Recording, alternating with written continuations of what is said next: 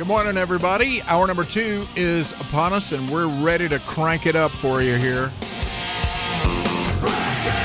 See, I told you. All right, we have a special guest here this morning. You know who I am and what I do. We talked about all about that at the top of the program, so we're not going to go through that again.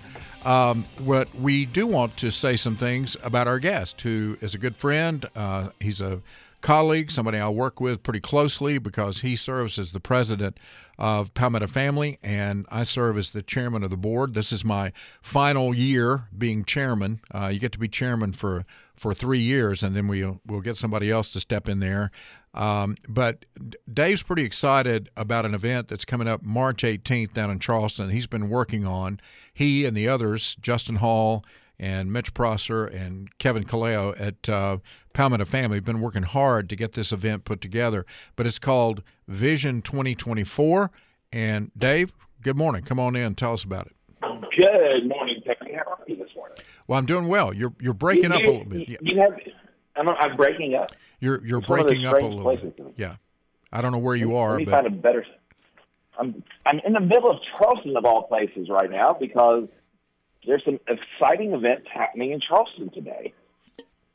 Okay. You got Nikki Haley getting ready to make her announcement today, officially from the stand, that she's going to be making a run for president of the United States. And so, you know, as you and I know, the work that we do representing the Christian voice in South Carolina, we try to make a presence at these types of events to let people know how important the biblical worldview is, how important it is for people to connect with people of faith across the state. That is one of the great things we're doing with the Vision 24 National Conservative Forum. It's going to be happening on Saturday, March the 18th, down in the North Charleston Convention Center, right there near the airport.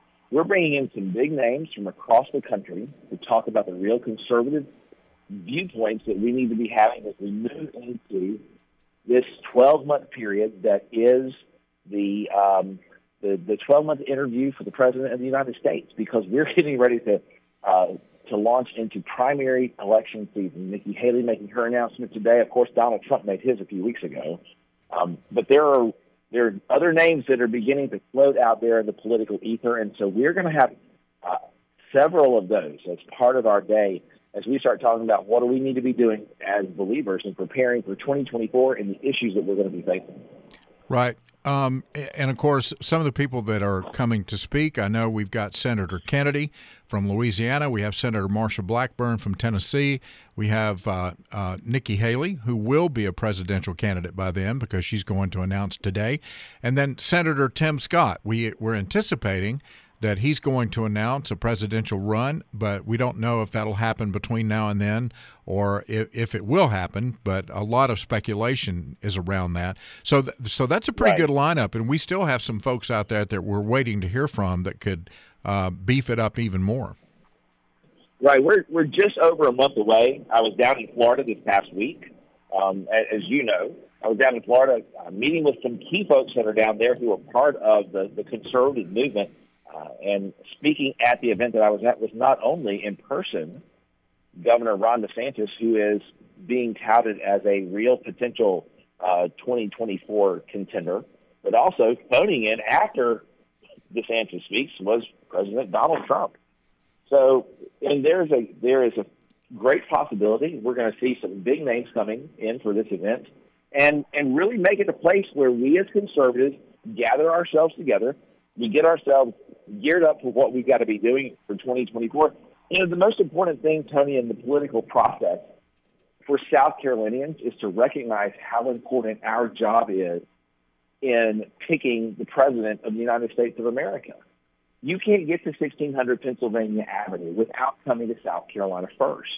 And so we expect these presidential candidates to show up at our churches. We expect them to come to our restaurants and eat with us and go to our town halls and have that handshaking retail politics. And that is, excuse the bus passing by here in Charleston as we're getting ready. But that's what we're expecting to see. And that's the exciting thing we're going to be launching as we start the 2024 Vision 2024 National Conservative Conference March 18th. That's a Saturday. in North Charleston. Okay, we're also going to kind of stay over. We're overlapping with another event that's going to be going on down in Charleston that week. So we're going to be staying over. We've got a worship service planned for Sunday morning for those that may be coming in, that may come and want to stay in Charleston for the weekend, and for those who may be coming in for the event that's going to be the following week. So we'll have a worship service that day, and then we're going to be the welcoming committee for those coming in for the event after our event. Talk a little bit about that. Yeah, that is the Social Conservative Conference. It's actually being put on by Focus on the Family, Heritage Foundation, the Family Policy Alliance, and Palmetto Family. Family Policy Alliance, for those of you who aren't familiar with it, it used to be what was Citizen Link within Focused on the Family. It's the activist arm of what is done with Focus on the Family, and the partnered organizations that we have, the 40 family policy councils across South Carolina, just like Palmetto Family is here, or the Family Leader in Iowa, or Cornerstone Ministry in New Hampshire. We're all part of the Family Policy Conference Alliance. And so as a group, we're going to be hosting with Focus on the Family and Heritage Foundation the Southern Conservative Conference. They nicknamed it SoConCon. That'll be happening March 20th to the 22nd in Charleston at the same exact location, with some phenomenal speakers who are going to be coming in to talk about conservative public policy and what do we do on things like transgenders in our schools. How do we handle things like the effects of CRT, and how do we counter that with what's going on? How do we establish a biblical worldview in what we're doing in our communities across the country? And how do we turn around and have that impact what happens not only through legislation, but what happens also in the communities that we all live in? Things like what happens in your school boards and how those decisions get made, and really parental rights and involvement, and the responsibilities that we have to love and care for and protect and guide and actually be the ones to indoctrinate and teach our children, and not leaving that up to the government to do. Right, absolutely. Well, tickets are available. Without talking about the prices, tell people how they can get a ticket to come to that event in Charleston and where they might stay should they decide to stay over. You can get tickets to the event. There are 3 levels of tickets. There's VIP, premium, and regular seating. For this event is an afternoon event, so it'll start right around, the doors will open at noon. It will run till about 6 o'clock on that Saturday night. A lot of speakers coming in and out. Great opportunity for people to meet. If you want to purchase a ticket, you can go to palmettofamily.org, click on the link that says Vision 24 Forum, and you can purchase your tickets right there. You can also, we will be having posted up within the next couple of days the hotel code. So if you want to be able to stay over at the Embassy Suites, which is part of that complex in North Charleston, you can stay over at a reduced rate so that you can be a part of these events that are going on with all of us who are part of the social conservatives that are making a difference as we get into 2024's election cycle. Excellent.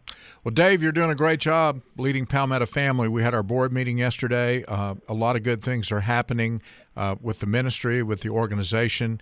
I want to thank you and Mitch Prosser and Justin Hall. And if you haven't seen the podcast, you need to check it out. They have an excellent podcast that's getting a lot of buzz, a lot of talk in South Carolina and across the country. But you can go I want to thank you for the privilege of being able to host for you the other week while you were gone, because our team came up to do that, and that was a lot of fun for us. Thank you, Dana. Well, you're welcome. Always glad to have you. You have a great day down in Charleston. Enjoy hanging out down there with Nikki Haley today, and we'll look forward to talking to you soon. Sounds great. Thanks, Danny. Have a great one. All right. There's some things you need to know about the Ohio train derailment. Now, we haven't talked about that here yet, but I wanted to wait until a lot of the information sort of had a chance to settle so that we could maybe better evaluate between the stuff that's sort of internet, myth, legend, stuff that is out there, conspiracy theory ideas, to kind of let that separate from the truth and what's actually going on.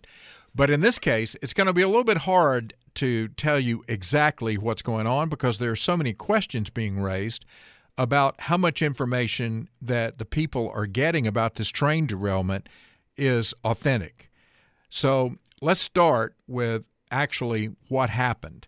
A train derailment occurred at approximately 8:55 Eastern Time, that's 8:55 p.m., on February 3rd in East Palestine, Ohio.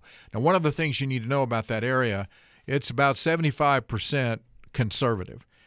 It went very heavily for Donald Trump in 2020, and many of the people who live there, it's known in Ohio as being a haven or a very common area for a lot of conservatives. And some are suggesting that the media is ignoring this tragedy, which is affecting a lot of people's lives, because it's a conservative area of Ohio, and they don't want to bring attention to it.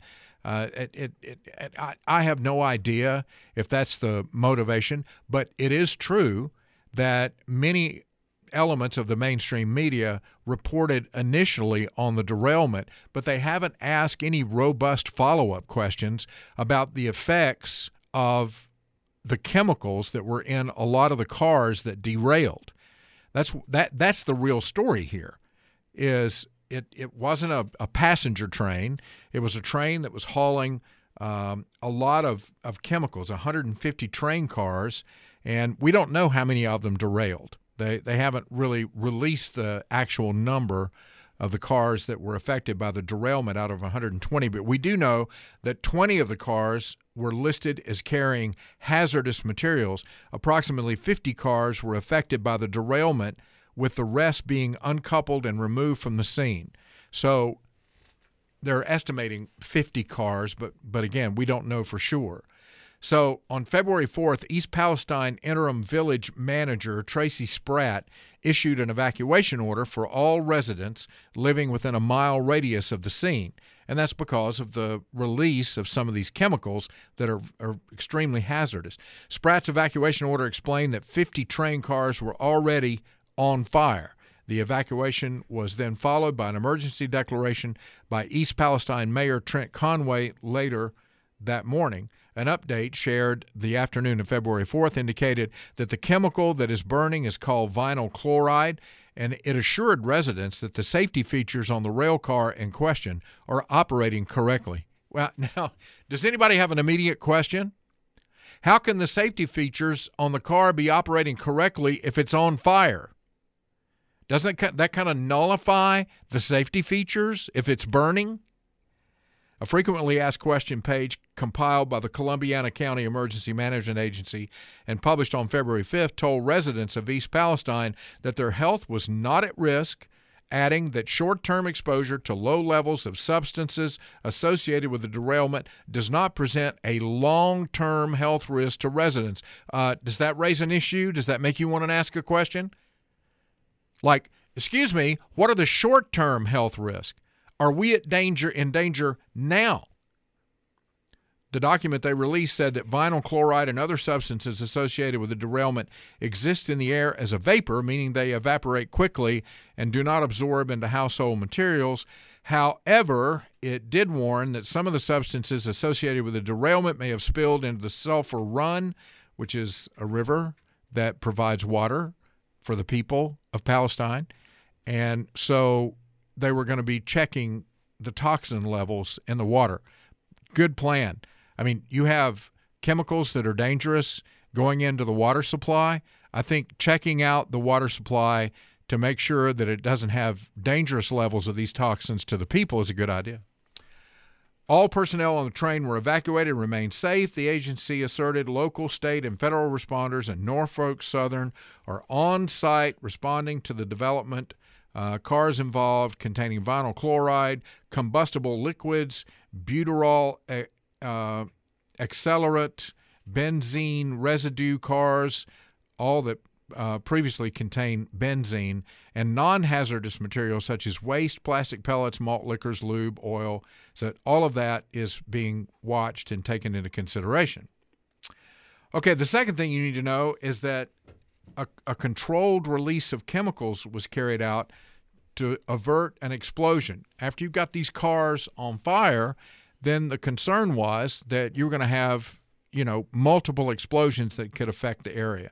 So on February 6th, the office of Ohio's Republican Governor Mike DeWine released a statement informing residents that the vinyl chloride contents of 5 rail cars was considered unstable and could potentially explode. But don't worry, because all the safety features on the rail car, they're operating. The thing might blow up, and then the safety features would be blown sky high, but other than that, everything's fine. Don't worry about it. The vinyl chloride contents of all of the rail cars then needed to be burned. They need to have a control burn. So they were going to conduct a control release, and that release would be they would burn the chemical. DeWine elaborated on the dangers posed by the controlled release, which involved the burning of the rail car's chemicals, which will release fumes into the air that can be deadly if inhaled. But don't worry, the safety features on the car are operating properly. And the only thing you need to worry about, don't worry about the water. Don't worry about the environment. Just hold your breath for the next 24 hours while we burn up these hazardous chemicals that if you breathe in could kill you. I think I'm reading that right. He expressed concern that based on the current weather patterns and the expected flow of the smoke and fumes, those in the immediate vicinity of the accident site would find themselves in grave danger of death, while those in a slightly larger radius could face severe injury, including skin burns and serious lung damage. Grave danger? Grave danger. Is there any other kind? I said danger. You said grave danger. Sorry, we're doing A Few Good Men. 2 days later, DeWine's office issued a notice informing residents of the affected areas of East Palestine that they could safely return home because air quality samples in the area and the wreckage in nearby residential neighborhoods have consistently showed readings at points below safety screening levels for contaminants of concern. Third thing you need to know about this, Norfolk Southern could be held liable. On Friday, the EPA sent a letter to Norfolk Southern informing the railroad company that it could be liable for the train derailment under the Comprehensive Environmental Response Compensation and Liability Act, also known as the Federal Superfund Law. If found liable, Norfolk Southern might have to pay for costs associated with cleaning up the accident site or to reimburse the EPA for the cost it incurred when doing so. According to the EPA, materials released during the incident were observed and detected in samples from Sulphur Run, Leslie Run, Bull Creek, North Fork, Little Beaver Creek, Little Beaver Creek 2, and the Ohio River. In other words, all of the water that is in the area of this part of the country of Palestine, this community in Ohio, all of it pretty much has been affected. In addition to contaminating several bodies of water in the vicinity of the derailment, the EPA observed toxic materials entering storm drains. Now, they continue to tell people there's nothing to see here and don't worry about it. And here's what the people are saying. The people are saying that there are thousands of dead fish, that they're pets, and that a lot of the people are getting sick. They're experiencing diarrhea. Even after state and federal officials ensured residents of East Palestine it was safe to return home, many residents of the eastern Ohio village raised questions about the impact of the chemical accident on their community. Senator J.D. Vance released a statement Monday saying he had heard alarming anecdotes about contaminated waterways and effects on wildlife. The Ohio Department of Natural Resources has estimated 3,500 fish in the 7.5 miles of waterways located in close proximity to the train derailment and chemical burn have died as a result of contaminated water. Tuesday, they said that 12 different species of fish had died in the aftermath of the chemical fire. Now, they said that the number didn't appear to have increased since the first few days of the burning, but a lot of people are reporting that they're having sore throat, headaches, a bad cough, and diarrhea. So that's the same. Now that was symptoms that was reported among first responders, sheriff's deputies, state troopers, police officers, and they correlated with the symptoms that were being reported by people who returned to the area because they were told that it was safe. But apparently the chemicals in the air didn't evaporate the way they thought. At least these people don't think so because they're experiencing these symptoms. And what's really weird about it, we don't know why the train derailed. And we had another train that derailed in Texas, and same situation. Not as serious, but it still was a train derailment that involved chemicals. I'm looking for the story down here because I know I put it in the queue. Well, I'll have to go back and try to find it here in a minute. But then the question becomes, while everybody's attention is sort of focused on these shoot downs and sightings of UFOs across the country, then we've got all these people in a very conservative part of the country that are suffering from this Norfolk Southern derailment because of the chemicals that are in the water and in the atmosphere. And a lot of news media outlets, after the initial derailment story, they didn't do a very good job of follow-up. They haven't come back and asked the hard questions. And that's part of the job of the media, is to hold public officials in that local area accountable for what's going on the ground, and to be honest about it with the people so they can adjust their lifestyles or whatever they need to do to try to protect themselves from the chemicals that are in the water and in the air due to this train derailment. Another guy that's making waves is Representative John McCravy. He's the leader of the Family Caucus down in the South Carolina House, and today's a big day because H.R. 3447, the Human Life Protection Act, is coming up for debate in the House. Good morning, sir. Good morning, Dr. Bain. Appreciate you coming on the program. Tell us about what you expect to happen today, what you think how the thing will progress, how the bill will work its way through the House, and what is the future? Well, certainly we're going to have a lot of amendments put on this bill, and people are going to try to amend it and make it something that can't be passed, and so we'll be fending off amendments all day long. I expect, a lot of amendments, and I believe we'll go at least till, I have no way to know how long we will go. Actually, we might go to the middle of the night, but the Speaker said we're going to sit there until this bill is passed. So I want to thank our Speaker for his steadfast support of life. I think the majority of Republicans in the House recognize that life begins at conception. And we do have a political reality, and that is that the Senate doesn't agree. I think most of the House members would agree with me that we don't need exceptions for rape and incest, and it shouldn't matter how you are conceived as far as whether your life is valuable. It shouldn't matter whether you have a disability as to whether your life has meaning. But unfortunately, the Senate doesn't agree with us on that, we know. And so we have exceptions in this bill, but, that's recognizing some political reality. But right. This bill would reduce abortions by 99.5%. And that's our goal in South Carolina, is to, end the practice of abortion being used as birth control. Right. And I want to be clear, because I know some people were concerned about the fatal fetal anomaly exception, that it could be just for birth defects or birth, but it's narrowly in the bill defined as something that would prevent the baby under the diagnosis of at least two doctors that the baby could not live outside the womb. So it's not Down syndrome. We're not talking about clubfoot or things like that. This is something that would say that the baby can't survive outside the womb. And it doesn't mean that there would have to be an abortion at that point, only that the mother could make the decision to abort if that condition existed. You're exactly right.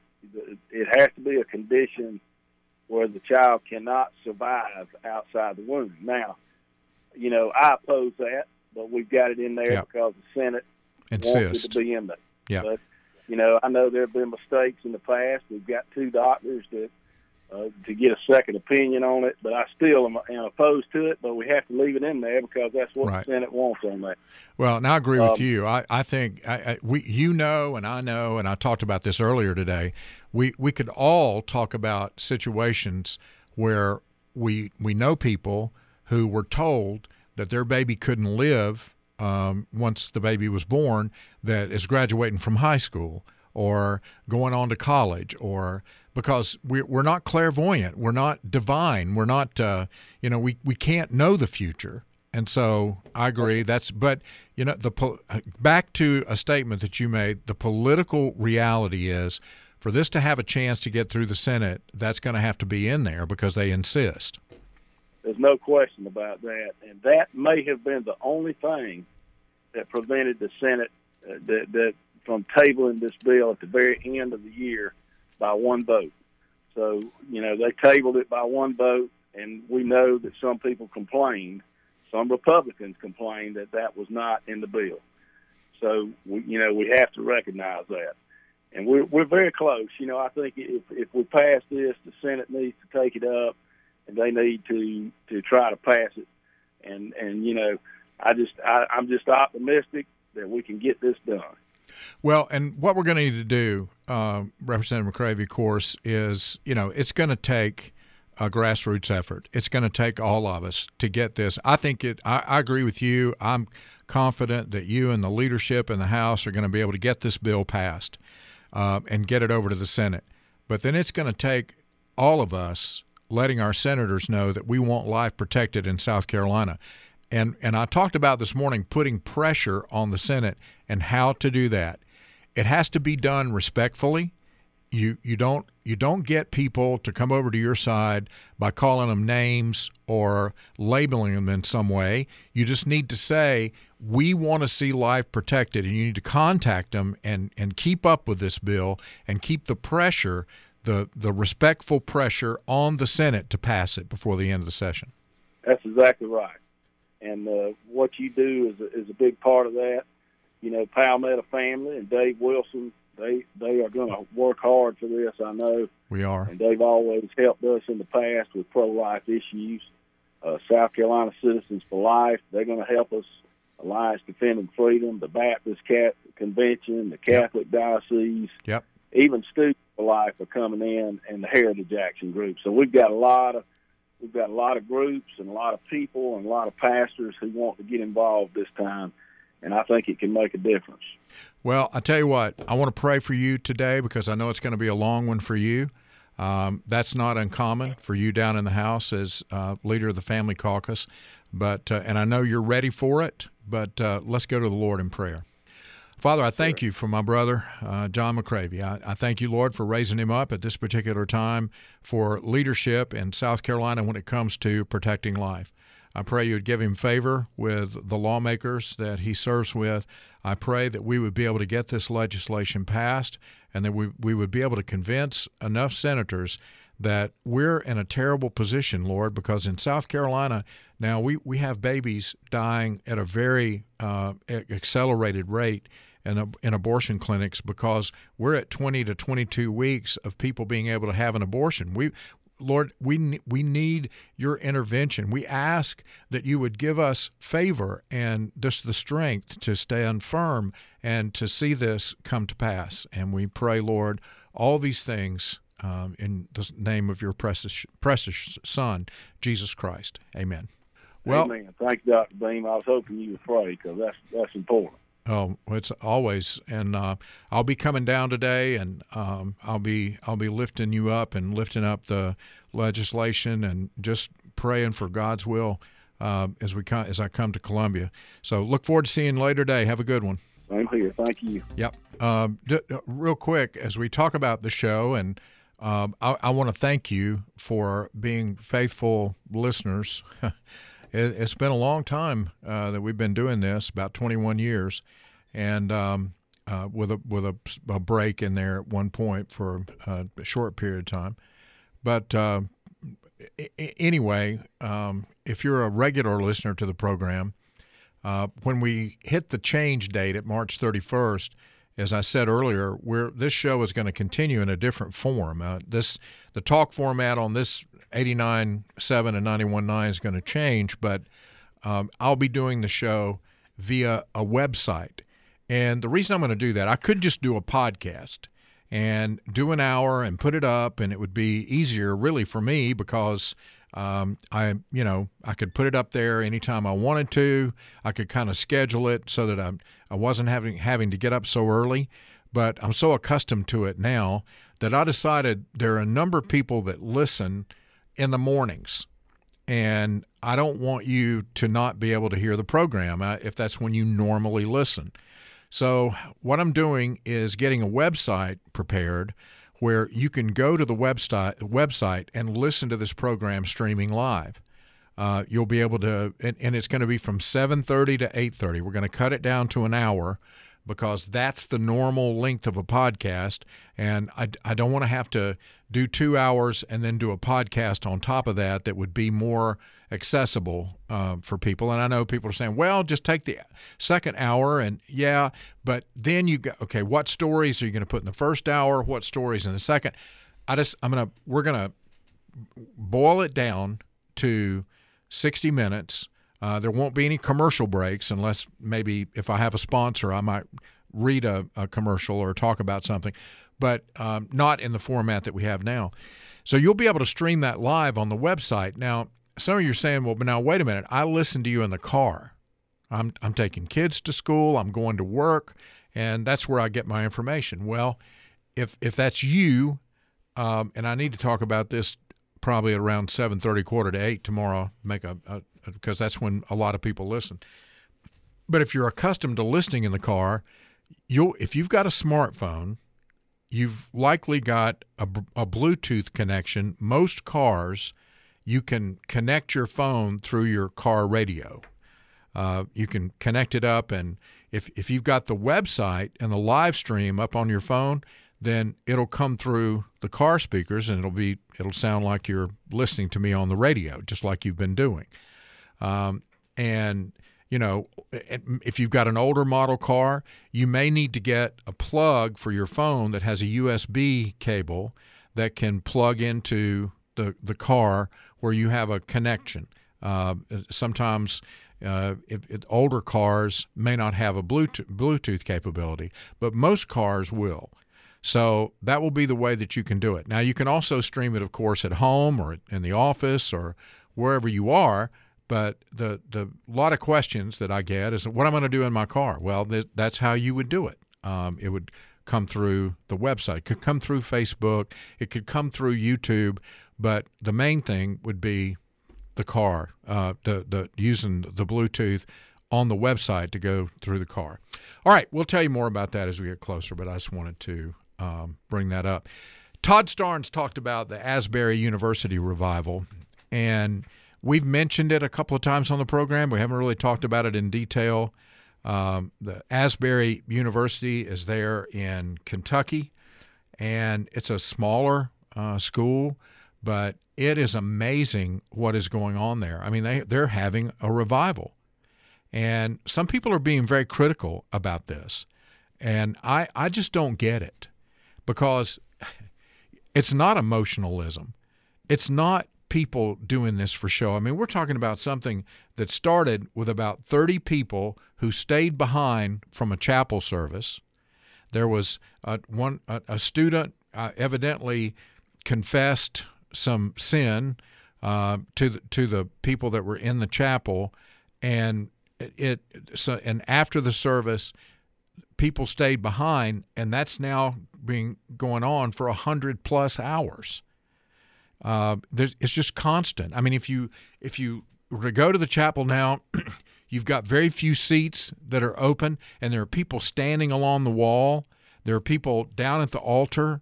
They're praying with each other. They're pouring out their hearts, and this is a good thing. And we need to understand something. Unusual moves of God have always been accompanied by, behavior that's out of the norm.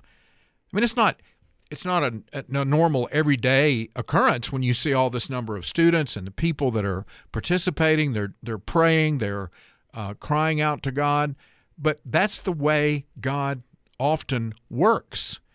And we don't need to quench that. We need to encourage it and pray that it spreads to other places across the country. We need revival. I think Todd Starnes put it this way: our woke culture needs a great awakening. And that's a good way to put it, because only with heart change, only with the power of God changing our lives can we see our country and our culture get better. We're very sick. We're sin sick right now. And the cure is what we're seeing at Asbury. It's a move, an unusual move of God. We should long for it. We should desire it. We should want to see it here in the upstate of South Carolina. I pray that it will come to North Greenville University. I pray that our students would catch fire and that this revival would begin to spread to other campuses and other places. You know, this article at Christian Post has several things that they make a point about here. When it goes beyond our ability or experience, sometimes we tend to doubt. When God called Moses or any other person by faith, it went against the natural reason and ability of the individual. If God's call can be accomplished in our own strength, it's not a call from God. I want to say that again. If God's call on your life, if you don't need God to accomplish the call that he places on you, that call didn't come from heaven. That call didn't come from God, because God always chooses people that he then empowers. He doesn't go choose people that don't need him, and of course we all need God, but I'm just saying that he chose David, the least likely of the sons of Jesse, to be king and empowered him because of his heart. You know, man looks on the outward appearance, God looks on the heart. We know this.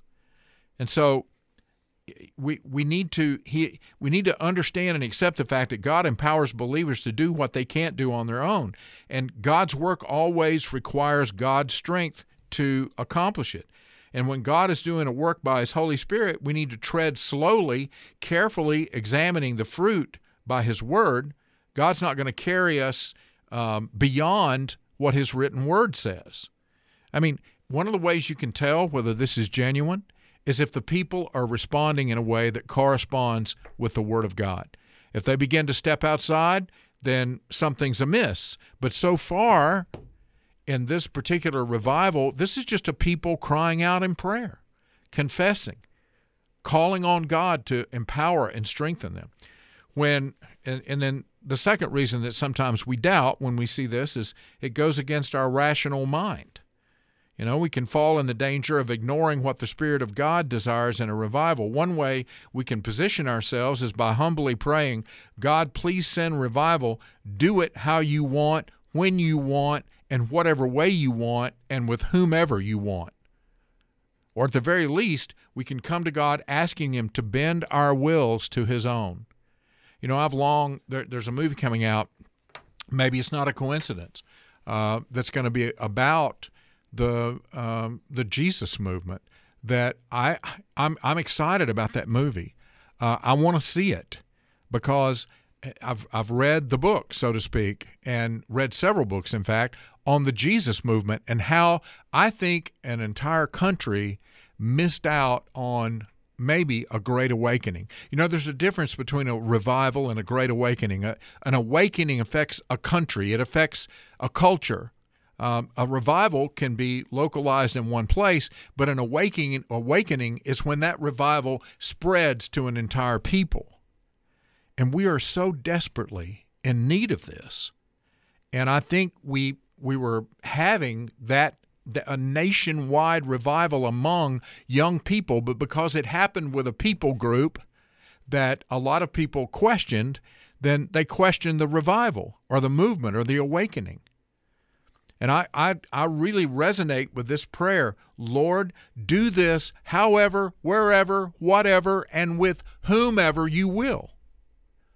Let's have revival. Third thing, when it's something new. John Wesley, early in his ministry, started doubting the work of God in his midst. He was later part of the great Methodist revival in England. In his journey, we read that he said, we met at Fetter Lane to humble ourselves before God and own he had justly withdrawn his Spirit from us for our manifold unfaithfulness. We acknowledged our having grieved him by our divisions, and above all, by blaspheming his work among us, imputing it either to nature, to the force of imagination and animal spirits, or even to the delusion of the devil. So in other words, the work of God was so powerful and knew that even Wesley doubted that this was a work of God. Don't doubt that God is moving just because God is doing something new. And when I say new, again, I'm not talking about outside the bounds of Scripture. I'm talking about humbling people. You know, I've had a taste of this. I tasted it at Promise Keepers, the march in Washington in 1996. And if you ever get close to what is happening at Asbury, you will desire it. You want it in your heart. Wesley went back and wrote, "In that hour we found God with us as at first. Some fell prostrate upon the ground. Others burst out as with one consent into loud praise and thanksgiving. And many openly testified that there had been no such day as this since January the 1st preceding." So God poured his mercy out on a people that were genuinely seeking him. I pray that this Asbury revival will spread and that we'll all experience an outpouring of the Holy Spirit where we turn to him in revival. Have a great day. I'll see you in the morning at 7 o'clock. Hope you'll join us.